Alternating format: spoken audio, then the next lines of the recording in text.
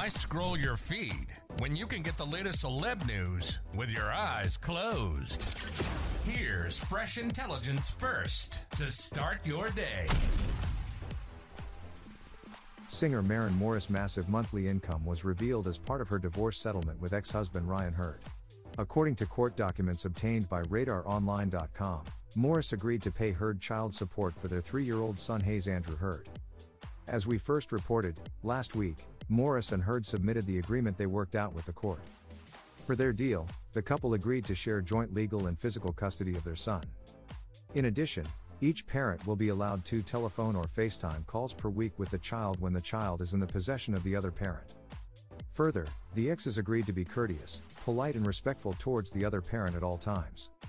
The two acknowledged that both the mother and father may travel with their work. The parties will work together to accommodate each party's travel schedule, the deal read. Morris agreed to pay $2,100 per month in child support based on her monthly income of $210,000. The agreement said Hurd pulls in around $41,000 per month in income. The parties agreed Morris did not owe retroactive support. As RadarOnline.com previously reported, Maren filed for divorce after 5 years of marriage in October 2023. In her filing, Morris listed the date of marriage as March 24, 2018, and the date of separation as the date of filing.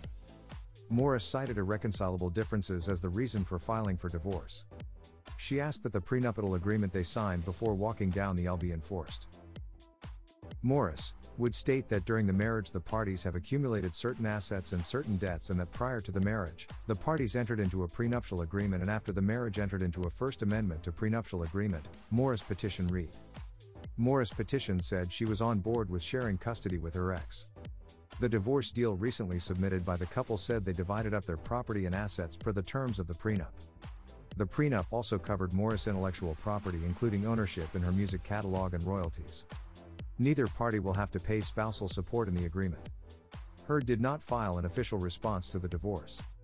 Tennessee requires all divorcing parties with children to wait 3 days before the divorce can be finalized.